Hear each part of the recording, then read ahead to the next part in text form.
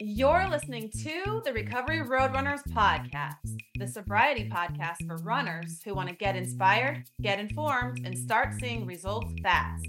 Every Monday, we'll share current events, personal stories, and research on how to get sober, stay sober, and run smarter so that you can uplevel your life now. I'm your host, Amber Graziano, founder and president of Recovery Roadrunners, certified running and sobriety coach, K-12 master teacher, and sober mother of two. I've got my sober running pals with me, Vinny and Doug, and between the three of us, we've banked wisdom from over 13 years of sobriety and races from 5K to 100 miles. If your favorite form of cardio is or used to be running to the liquor store, this podcast is for you. Our mission is to inspire you to ditch the booze and lace up those running shoes. So let's get moving. Hey everybody, today's topic is 6 ways from 3 people on how to get sober, stay sober, and how to run better. But first, let's start off with our current event, and I'm going to let Vinny introduce this one. Take it away, Vinny. Hey, Amber. Hey, Doug. Hey, everybody. Yeah, so I stumbled across this article this morning, actually. It's a Wall Street Journal article published February 3rd, and it's titled, "The Hottest Beer in America Doesn't Have Alcohol." And it says, founded by a hedge fund trader and a brewer, Athletic Brewing has become the king of non-alcoholic beers. So what's all the buzz about? Wow, I love that. That just makes me smile big. The hottest beer in America doesn't have alcohol. Who knew that would be a popular headline? Yeah. So this guy, the founder, name is Bill, probably going to butcher his name, but it's either Schufelt or Shuffelt. By all accounts, the typical type A guy worked for one of the biggest hedge funds in the United States. So he looks like he worked hard, he partied hard, and he worked out hard. And then one day he decided that, alcohol was holding him back.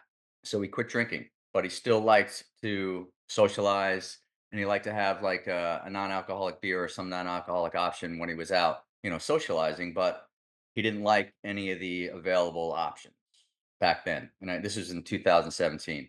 And I would agree with him. And I think his words were they all tasted like swamp water. And if you remember back then, that's pretty accurate. Yeah, it reminds me of like O'Doul's. Yeah, I don't. Nasty. Yeah, I don't. Yeah, hopefully they're not Oh, listening, but hopefully the O'Doul's people. I think it's made by Budweiser, but anyway, O'Doul's not great.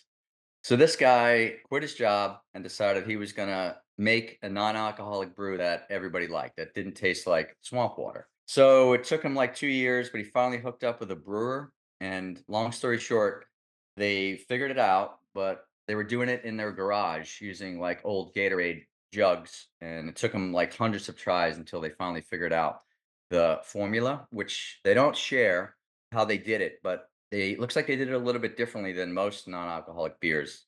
Most non-alcoholic beers, they follow their same process and they just strip the alcohol at the end. These guys did it different. They don't say how they did it, but I love it, and I think the result is great. And apparently, a lot of other people out there do as well. So yeah, they called it Athletic Brewing Company, and it's since become the country's king of non-alcoholic beers. It recently passed Heineken and Budweiser as the number one brand by sales in U.S. grocery stores. Further on, they say that it's got 2.2% of all beer sales in grocery stores, which is huge. In fact, at Whole Foods Market, Athletic now sells more than any other beer, including the ones with alcohol. They said it's like a 10% of all beer sales, which is huge. Amber and I were talking about that. Why Whole Foods?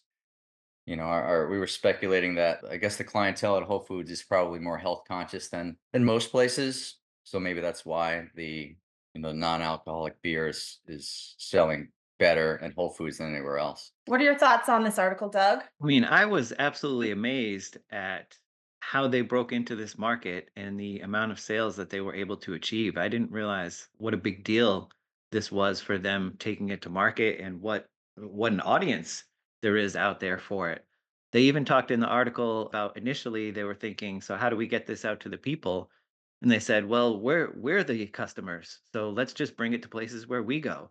And they talk Yeah. about bringing it to ultra marathons and runs and some of these other places. I'll tell you, since I started working with you and Vinny, I've taken to having the athletic every now and again. And there's a certain stigma in the rooms of AA against non-alcoholic beer, like it's going to lead to a relapse or something like that. I truly believe that if you're confident in your sobriety, that there should be no problem there. And certainly if you have any question about it, stay away from it. Nobody's forcing you to. But I'll admit, I had a little bit of a fear when I got myself some. It's not been a problem at all. Been really enjoyable. You've mentioned to me how the polyphenols, I believe, help with recovery, so I have a legitimate reason to be drinking it, which is fantastic. And I will agree with this article. It is delicious. IPAs were my go-to when I was a drinker because higher alcohol, right? And Yeah. they make a damn tasty IPA, no question about it. Yeah, they do. Got a six pack in the fridge right now. Yeah, and you touched on the popularity in the market. They have some stats in here. Americans are drinking less, they say, and younger Americans are drinking the least. So Gallup poll survey found that 62% of adults under 35 drink, which is down from 72% 2 decades ago. And they think that the number is going to continue to drop since Gen Z drinks the least of any demographic. I think that alcohol is going to one day be like cigarettes, where everybody in the 50s and 60s used to smoke. They used to smoke inside, they used to smoke at restaurants. Everywhere you look, everybody's smoking. Now, cigarettes are next to eliminated, right?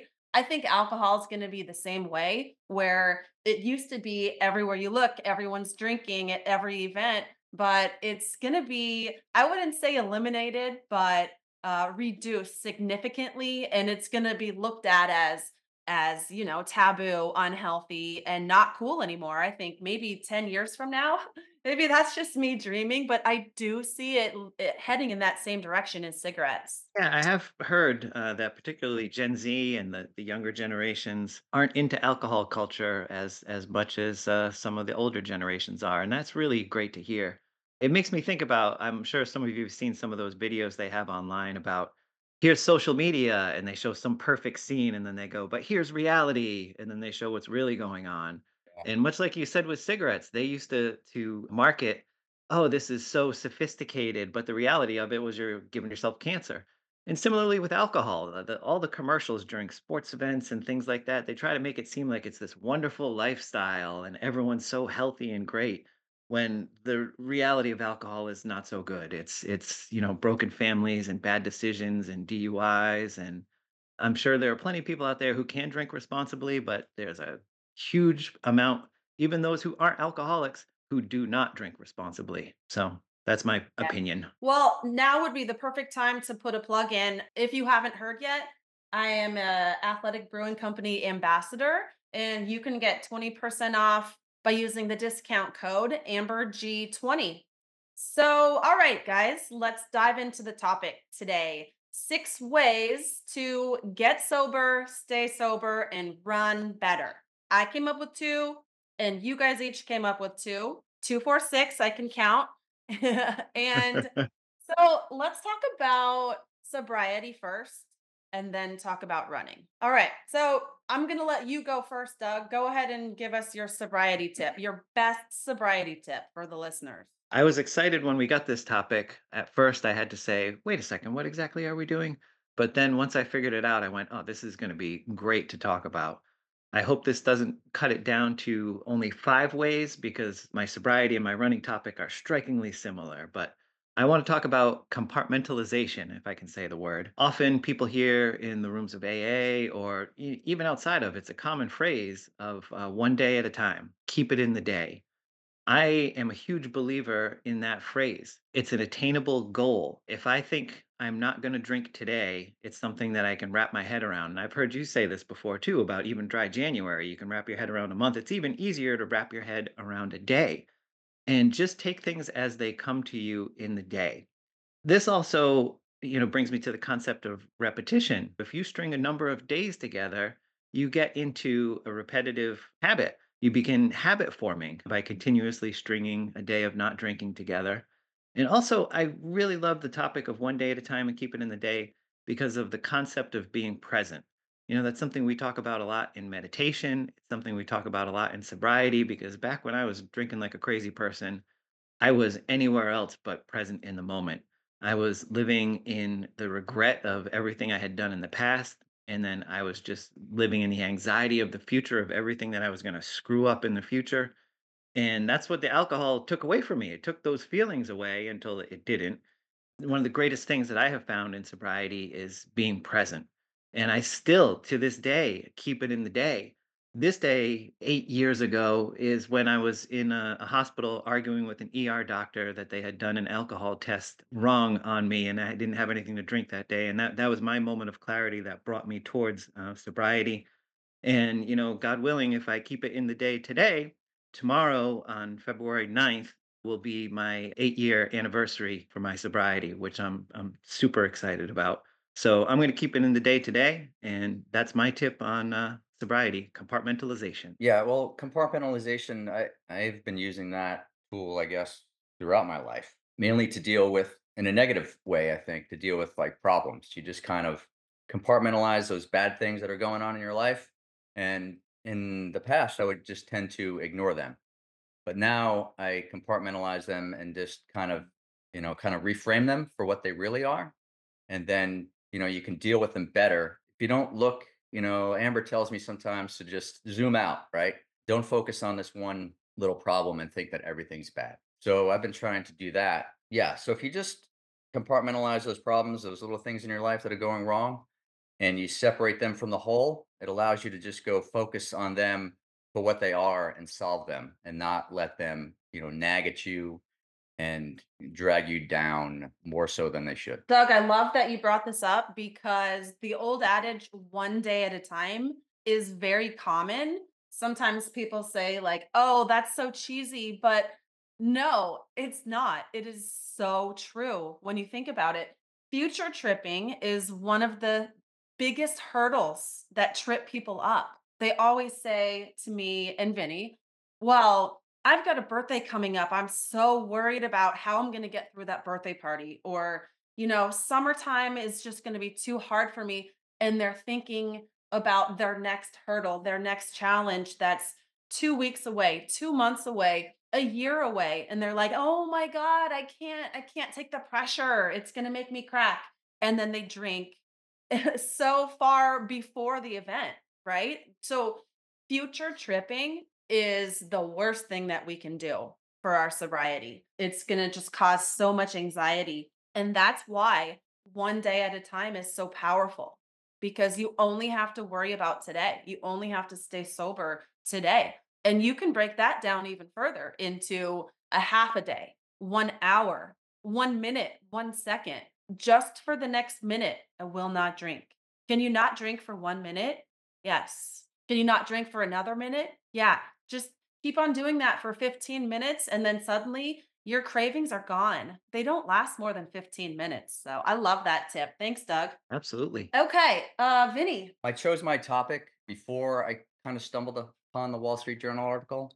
And my topic was, believe it or not, NA beer and how it can help in early sobriety. So I'll be very brief. In early sobriety, I did drink NA beer and I think it helped. I drank it after a long run or after a group run where everybody else was drinking. I felt less awkward, not standing there just drinking water. And I think maybe it did satisfy some cravings that I had for beer because I really do love the taste of beer. So it helped me in early sobriety.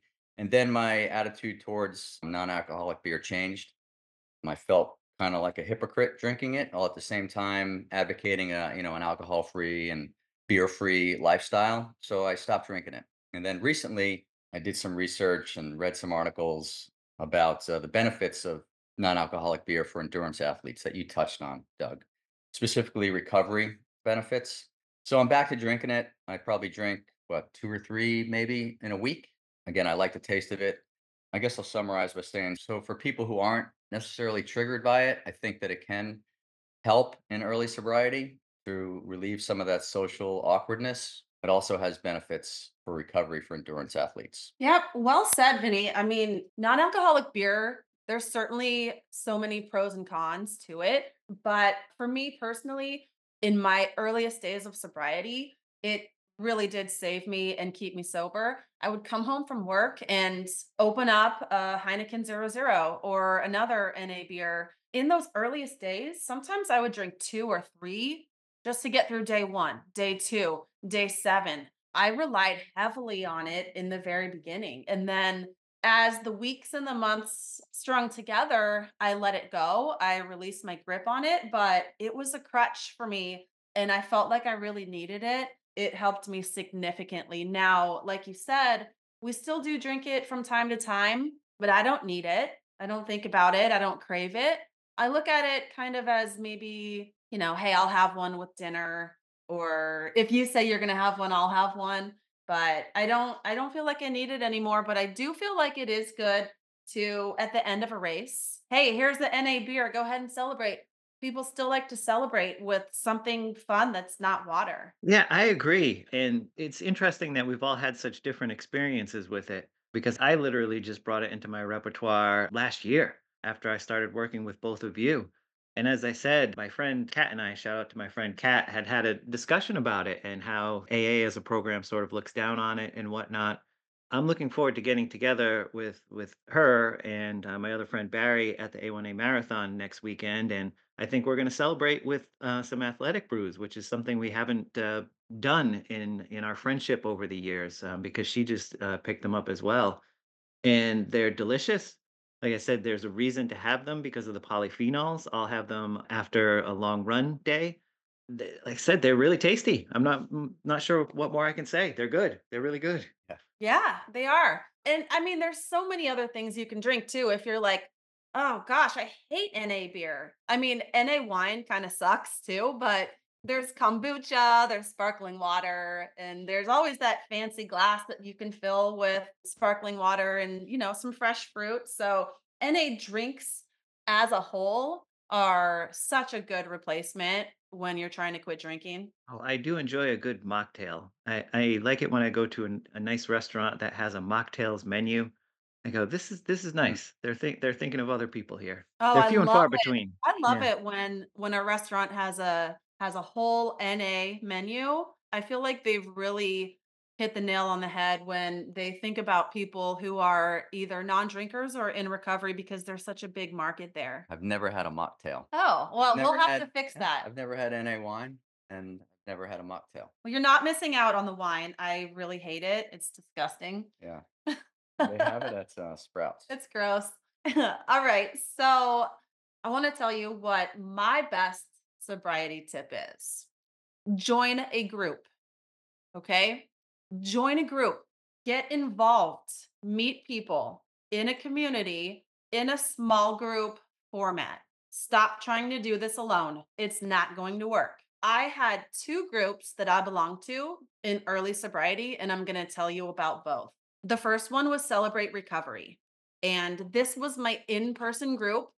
Celebrate Recovery is CR for short, and it's like the church version of AA. So you show up and you're with a group. People are worshiping, listening to good music. You listen to a message about recovery. They teach you about the 12 steps. The next week, you're going to hear somebody sharing their testimony. And those messages are powerful because it's like a really good podcast. It's somebody up there on the stage telling about their whole life story from childhood into adulthood, their hurts, habits, and hangups.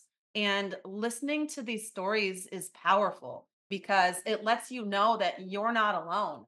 Getting involved in a small group is so powerful because you're going to come face to face with other people who are struggling with the same things that you're struggling with. You're going to make friends. You're going to have people to talk to. You're going to hear stories of inspiration and hope that are going to empower you to stay sober. The in person meetings I love the best because then after the meeting's over, you can go for a walk with that person. You can have a play date with the kids with that person. You can go out to dinner or coffee. And now suddenly you have somebody in your own town that you can do things with that don't involve drinking. Maybe you even get lucky enough to meet another sober runner. And my second group that I was a part of was called Shout Sobriety. And I'm still a part of that group today, almost 4 years later. We met online every single Monday night at the same time. I made it a habit to show up every Monday. I did the homework. There was always a writing prompt or a discussion topic to prepare for. So I wrote something out and I read it to the group, or I came up ready to share with the group. It allowed me to do a lot of reflection and soul searching. It gave me permission to really dive into, what am I struggling with? What are my fears? What do I need to work through? Who am I? All of those questions, they come out in these small group formats. The regular attendance of these meetings helps you to build accountability and friendship. And then you'll notice people start looking out for you, which is really important because if you suddenly disappear, but your friends are looking for you, then they're going to be like, hey, where'd you go? Are you okay? So having somebody that's in your corner is everything. So for me, I had 2 meetings every single week that I committed to go to. And that's what helped me to get sober. Before I found these groups, I was doing it all alone. I didn't have any friends, I didn't have any resources, I didn't tell anybody what I was doing. And that's why I kept on drinking and going back into sobriety and then drinking again. Before I joined a group, everything was just a mess. As I entered into those groups, I'm telling you, it really fell into place for me. Yeah, this is such a good tip.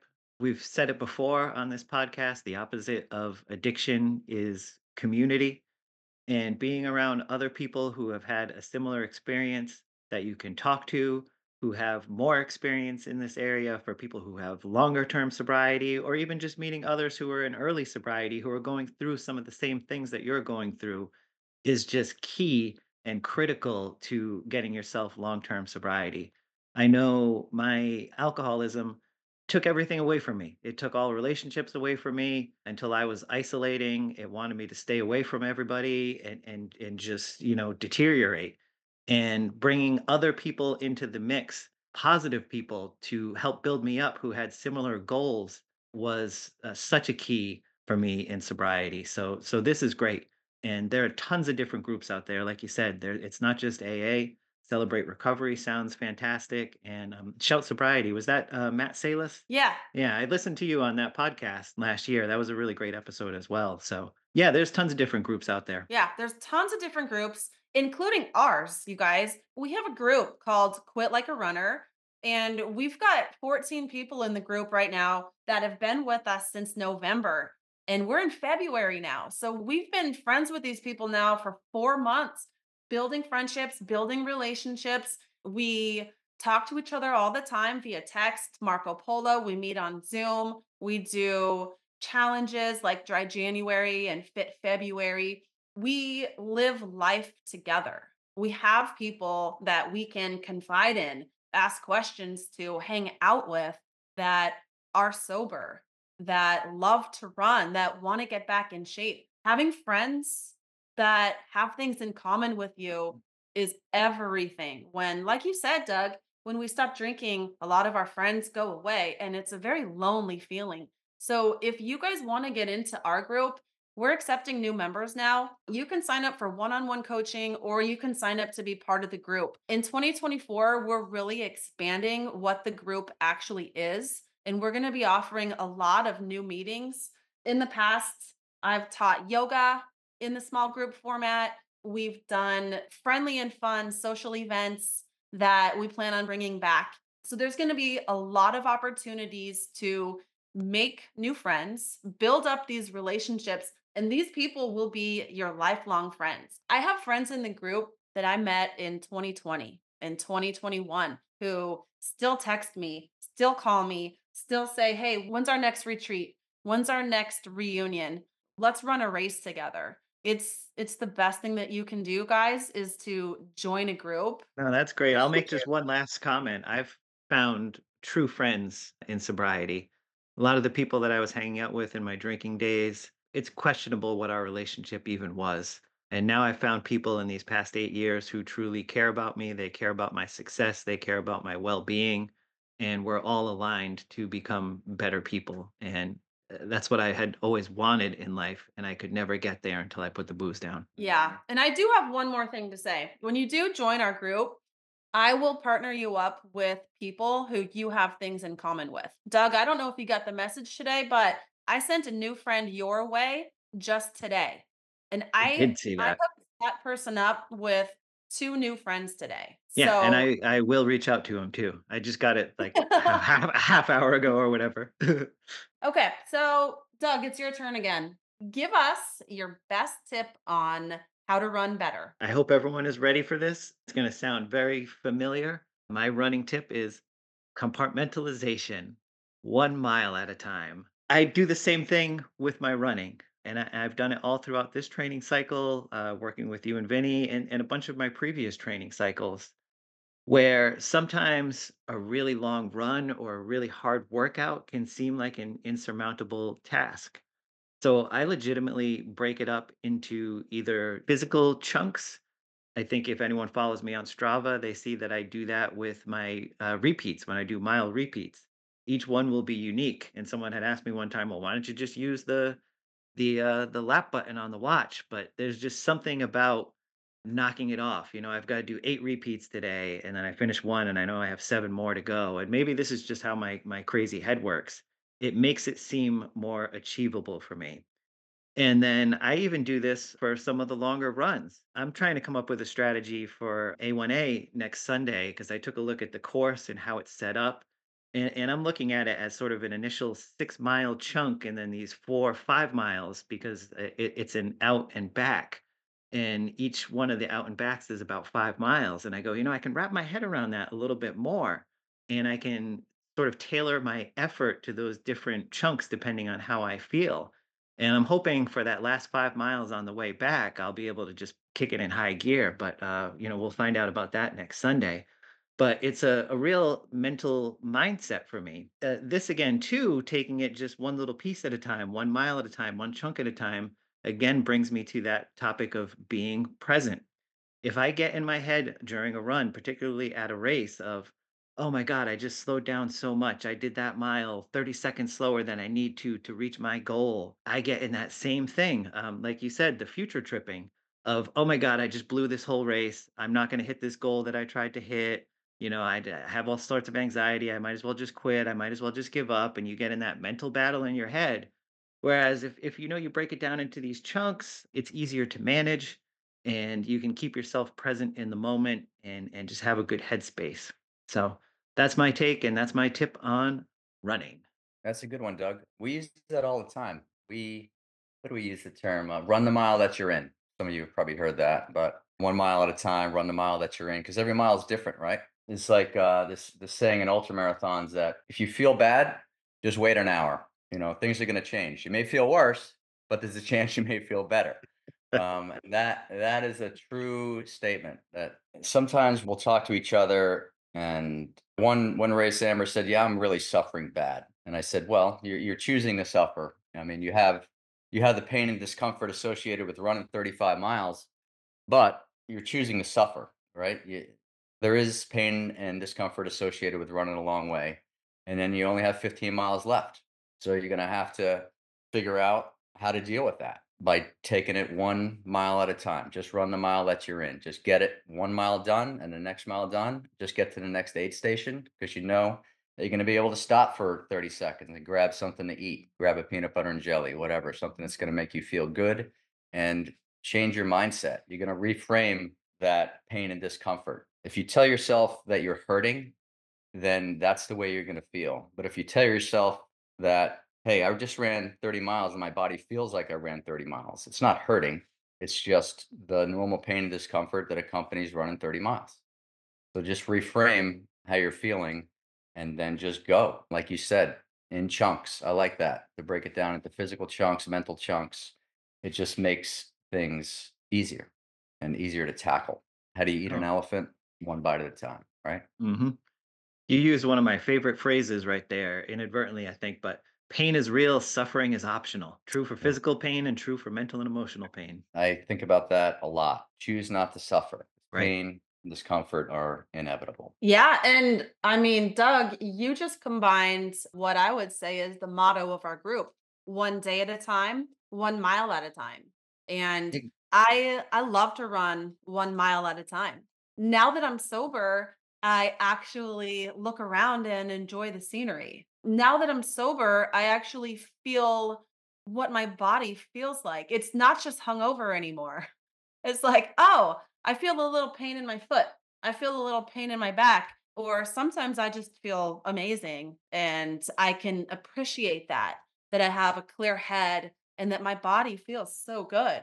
But I love to break the runs down into chunks, like you said. I think that's a great strategy for your upcoming marathon. Whenever I'm running a marathon, I like to break it into thirds because to me, 8 miles, 9 miles is a good manageable chunk, right? So it's like, okay, I'm running the first third and I only think about those 8 or 9 miles. And I'm really focused on them. I'm not thinking, oh my God, I still have to run 25 miles. That's future tripping. That's psyching yourself out. Think about the mile that you're in. Enjoy the scenery, talk to the people around you. You can look forward to the next aid station that's coming up. You can prepare what you're going to eat, what you're going to drink. You can get your playlist ready, get a good audio book, get some music going, but really just being mindful of the mile that you're in. And it's like Vinny said, if you're in pain, know that it's not going to last forever because sometimes when you're running, something in your foot hurts for a couple of miles and then suddenly it's gone. So just knowing, okay, I can run with this for another 5 minutes, another 10 minutes, and then it's gone. A quick aside that popped in my head. I like to listen to audiobooks and music a lot when I run, but from talking to Vinny, he doesn't do that. And I did have one run the other weekend where I took an hour of it with no audiobook, no music, and I just enjoyed the sounds of the morning. And I don't know exactly how this fits in, but something you said sparked that in my head about being present and being in the moment. It was pretty cool, and I need to explore that a bit more, I think. When I run with Vinny, I feel bad a lot of the time listening to music and putting my headphones in. So half the time I don't bring my headphones at all. And I talk to Vinny and we enjoy each other's company. And when I don't have my headphones in and I'm not listening to something, I'm much more mindful of my breath and how my body feels. And that's so helpful as a runner to notice, hey, your heart rate's up a little too high. You better slow down. Or, my body's feeling like this, and you can adjust accordingly when you're actually paying attention to where you're at, how you feel. You can improve your running that way. Okay, Vinny. He's staring at me. Yeah, they say most stats are made up on the spot. And you say, what, Uh-huh. half the time you're ignoring me on a run? I'm just going to leave it at that. Is it more than half or less than It half? it might be. I was gonna say No, 90% of the time it works all the time. that's right. All right, so I guess it's my turn for a running tip, and I'm going to talk about something that probably my favorite thing to talk about when I talk about running. It's zone 2 heart rate training. So this basically refers to running a majority of your runs while maintaining your heart rate in zone 2. And zone 2 is also referred to as the aerobic zone. I think it's the best way to run, especially for us weekend warriors who are looking to improve our overall health and wellness and longevity. And we're not going to go out and win a marathon. We're interested in running long term for health. I think it's the way to go.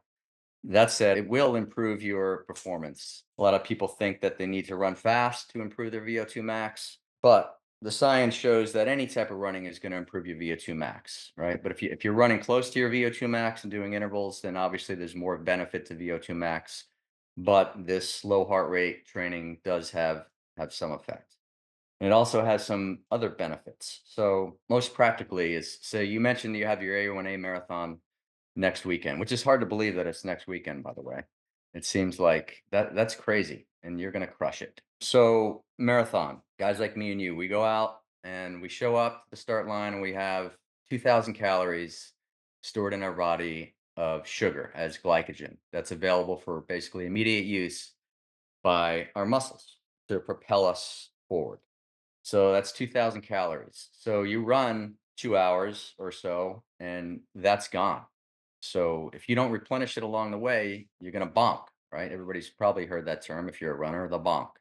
Happens around mile 20, most people. Some of it's mental, but a lot of it is physical in that they don't know how to or they don't replenish those calories that they're burning along the way. The beauty of zone 2 training is that while you're running in these low heart rate zones, you're using or training your slow twitch muscle fibers to use more fat than glycogen.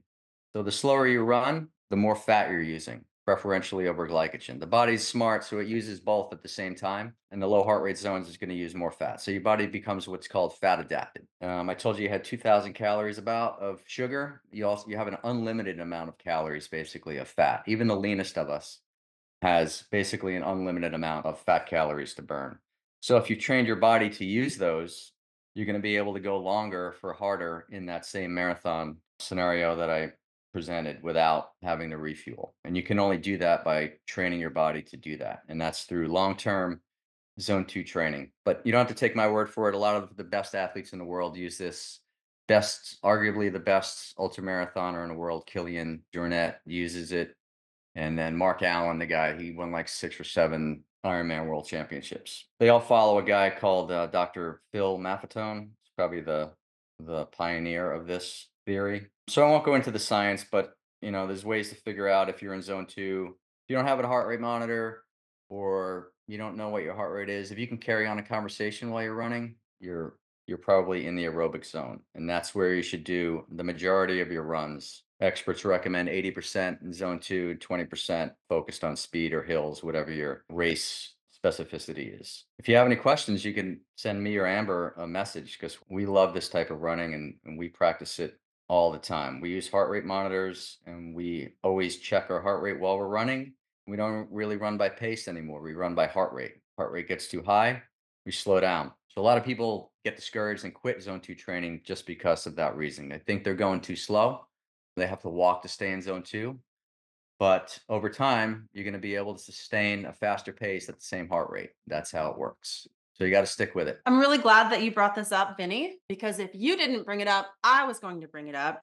We love to talk about this. Zone 2 training, heart rate training is one of the hottest topics that runners are talking about this year and last year. But at the same time, I feel like it's this secret that a lot of people still don't know about, because when people come to us as new clients, they're usually used to just running as fast as they can, a fast speed every day, every run. They're like, okay, I'm going to see how fast I can run 5 miles. I'm going to see how fast I can run 10 miles. I'm going to see, how fast I can do this run. But how long can you keep up that fast pace? I don't know, 30 minutes, 45 minutes, maybe an hour. But how long can you keep up a slow and steady pace? All day, baby, all day. Vinny and I do the run walk method, where we run 3 minutes and walk 1 minute. That's a great way to keep your heart rate low and experience all of the benefits of zone 2 training. One of the best benefits that you mentioned, Vinny, was fat loss and fat optimization. Our bodies have stored extra fat by drinking for so many years, right? I think after, you reach the point where you're ready to quit drinking, you realize that you have some extra fat to lose. So, by running this way, your body is naturally going to release stored body fat. And I'll tell you this, by running fast, you're not going to burn body fat. You're going to burn sugar and carbs, not fat. If you want to lose weight, this is the way to run. So, moms, dads, listen up. If you have like 10, 20 pounds to lose, you got to start running slower. I love this. It really is true. If you want to run faster, you need to run slower. It sounds so counterintuitive. I had started reading a little bit about this zone 2 last year, and it was something that had never even come into my mind. Like you said, when I first started running, it was every single run, I would try to run as fast as I could, as hard as I could. And that's what made sense to me at that time. If I need to get better, I need to push myself every time. And the reality of it is your body is a machine.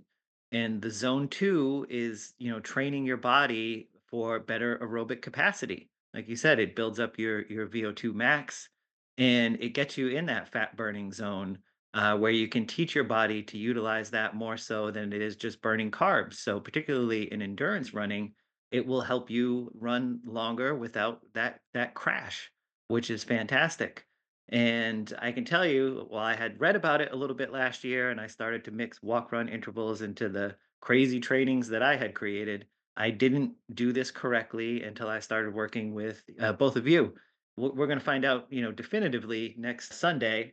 But just judging from the half marathon I ran in December, I've improved immensely, and I contribute so much of it to, the 80/20, doing a lot of the 80% of the running in zone 2. And I'm one, I don't care about my numbers. I've had some zone 2 runs where I'm doing 12.5-minute miles, and then I've had other ones that have felt a little better, and I'm in the 10-minute range. And I don't care what it is, because when it comes down to race day or when I'm trying to perform, that's the time that I care about. Yeah, and I first learned about zone 2 running from my two top idols, Rich Roll and David Goggins. They both talk about zone 2 training a lot. So I first heard it from them, and then I implemented it into my own life over the past 2 or 3 years. And I've seen huge gains in both races where I was trying to set a new PR and races where I was tackling a new distance. In 2023, I was doing a ton of zone 2 running. I set a new PR in the half marathon and in the marathon at the age of 41 by doing a lot of zone 2 running. And I also ran my first couple of 50-mile races by training in zone 2. And right now I'm training for a 100-mile race with Vinny. And we do all of our running in zone 2. We do some hill work that gets our heart rate up, but I'm not doing any speed work right now. Maybe after this race, I'll start doing a little more speed work like you, Doug, but variety is key. And zone 2, low heart rate is going to give you the most bang for your buck. All right. Now, my best tip to run better is different than yours, and it is about food. Okay. Eat to perform. Why is this important? Because when we go running, if we don't feel good, if we don't have our ideal body weight, if we have just eaten like a whole cheese pizza, if we're bloated and feeling gross, if we don't feel good, we're not going to run good. Okay. So I don't know if you guys know this, but both Vinny and I are plant based, 100% plant based. And he's been that way for years. And I'm on year 2. And I've seen tremendous benefits in eating this way. And keep on listening, even if you're thinking to yourself, I'm never going to be plant based. There's something in this for everybody because you can always have more plants in your diet. Okay. Adopting a plant based diet offers so many benefits for runners. It contributes to improved performance, faster recovery after running, ideal body weight, and overall better health. So, moms and dads, you got to stop eating the leftovers off your kids' plate. Okay. Leave those dinosaur chicken nuggets alone. Leave those half eaten grilled cheese sandwiches alone. Leave the mini corn dogs, the chips, the candy, the garbage. Leave it on your kids' plate. Just throw it away. Okay. That's like my best tip. But you guys, you've got to start eating more plants. Why? Plants are alive. Okay. All the colors of the rainbow, they literally give us new life because they're growing out of the ground and they're alive. They're full of antioxidants, vitamins, and minerals, which protect our body from oxidative stress. They are filled with fiber, which aids in digestion, making us feel satisfied and full. Eating plants helps us manage our body weight naturally because plants are lower in calories and lower in fat than meat and dairy. Now, I don't know if you know this or if you've experienced this, but after you eat cheese, don't you feel like gassy and bloated and your skin becomes all oily? That's because cheese is highly processed and it's highly fatty. It just kind of sits in your gut and it's like, yeah, making you feel fat, right? Meat kind of does the same thing. I know you guys love your chicken and your steak and your salmon, but meat, also known as dead, decaying flesh, blah, sits in your stomach for 24 to 72 hours. While it's sitting in your stomach, your body is working overtime trying to digest your food. Now, the problem with that is when your body is digesting your food, that's all that it's doing. Your energy is being sucked into food digestion. When you eat meat and dairy, it's causing you chronic fatigue. It's stealing your energy reserves.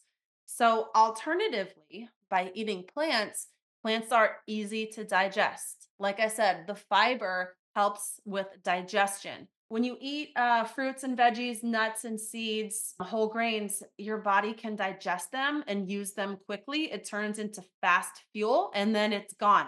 It's out of your stomach. It's not going to make you bloated. It's going to give you fast energy for your next run. And like I said, it's going to aid in weight loss. I'll tell you this, Vinny and I, we do not count calories. We do not measure our food. We don't think about how much of this we're going to eat. We don't say no pasta, no bread. Nothing is off limits as long as it's plant based. We eat as much as we want.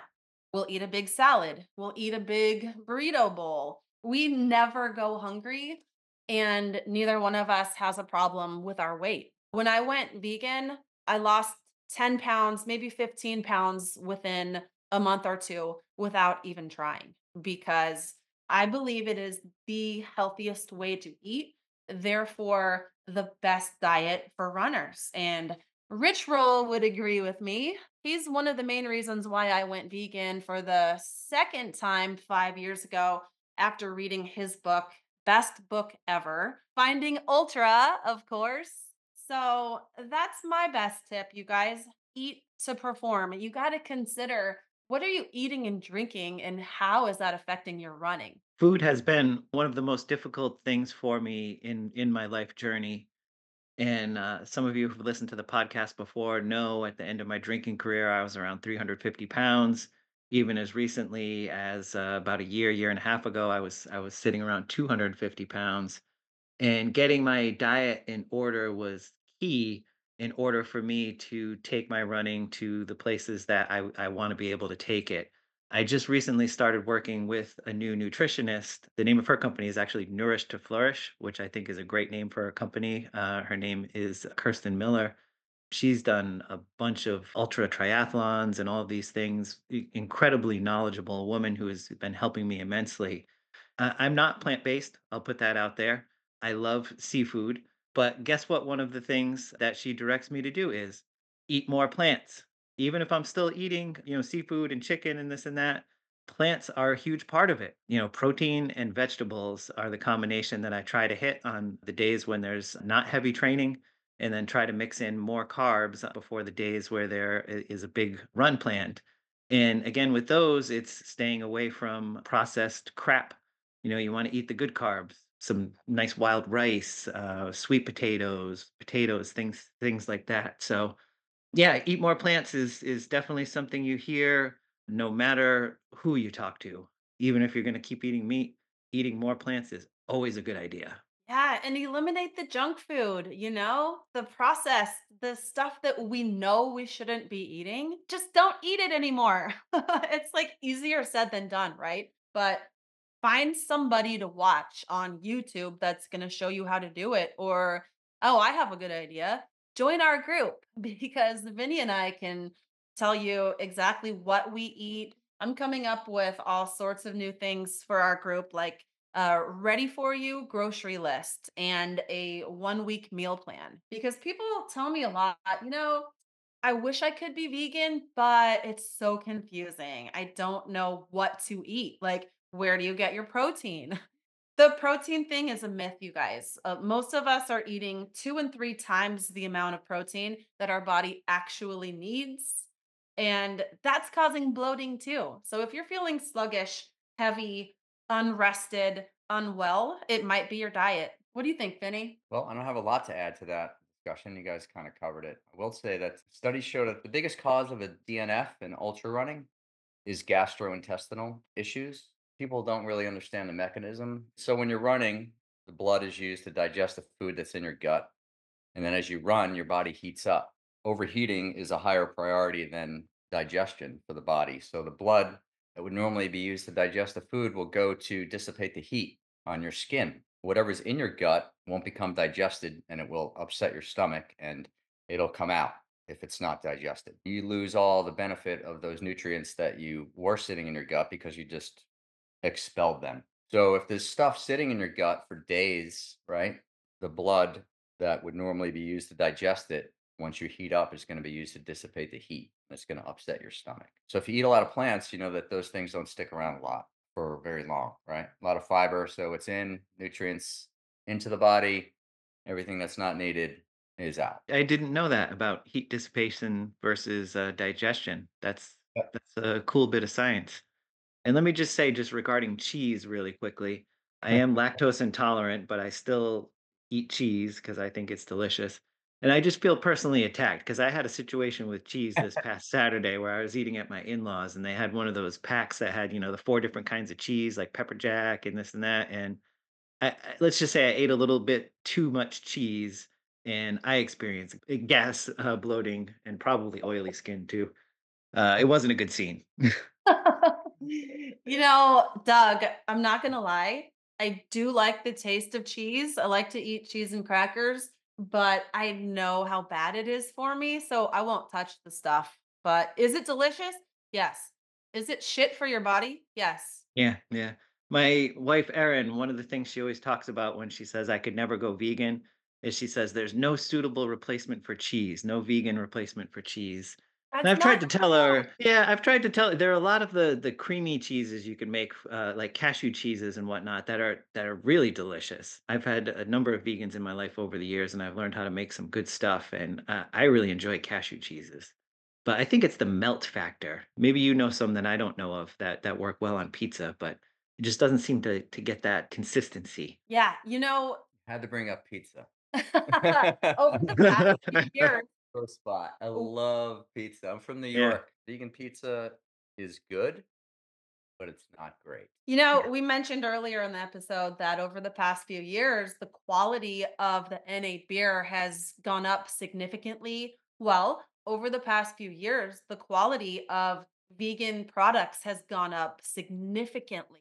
I was vegan 20 years ago. There was nothing to eat except for literally, fruits and vegetables. But now you go into almost any grocery store, there's an entire vegan section in the produce aisle. There's all the tofus and the stuff, but there's also a vegan section in the freezer. There's so many good options now. And then if you go online, you can get boxes delivered to your house from Hungry Root or HelloFresh, and they have some really good vegan cheeses. Rich Roll's wife, Julie Pyatt, she has her own business. She's a vegan chef. She makes the most delicious vegan cheeses. Now, it's like $80 for a brick of this cheese, but it's freaking delicious. So, we do not go hungry. We do not sacrifice taste, and I can't say enough good things about a plant-based diet. You're gonna feel better, you're gonna look better, you're gonna run better, you're gonna lose weight. And let me just say, Vinny, I think you may have just found an untapped market that we need to get into. Much Yes. like they did with the athletic beers, if we could make a amazing vegan pizza that rivals New Yeah. York pizza, I mean, that's a $1 billion industry. Come on. Yeah. Those guys got Keurig Dr. Pepper to give him $51 million as an investment in their company. So I'm standing by. I'm waiting for somebody to give me a couple mil and I can invent some good vegan cheese. Hey, I will test taste all of your vegan cheeses and pizzas. I could eat Yeah. vegan pizza every day, but I'm okay with just the dough, the sauce, and all the veggies on top. I can skip the cheese. There's a pizza around here. It's Rhode Island style called party pizza, which is just the dough with a delicious herby tomato sauce on it. It's really good. And if you Yeah. guys have a Blaze pizza near you, you can get a vegan pizza. They have pretty good vegan cheese. Yeah, we do have one of those around here. Yeah, Yeah, it's you good should pizza. try it. Yeah. All right. Well, let's go ahead and wrap this up. It's been super fun talking to you guys again, and hopefully, in the next couple of weeks, we're gonna have a couple of more guests to join us because that episode that you guys did with Mac was super inspiring. So, if you guys want to be on the podcast, if your story is one that needs to be heard by the group, please email us because we're having kind of a hard time with the scheduling it's hard to schedule one event for 4 different people, and that's kind of been the holdup on finding new guests. So hit us up if you want to be on the show. We'll try to squeeze you in, and let us know of any future topics that you guys want to hear about, because we are here for you to entertain, inspire, inform, and educate. And we don't know what we don't know, so go ahead and tell us. Thanks for listening, everybody. Enjoy the rest of your week. Bye. Bye. Sure, Thanks, buddy. everybody.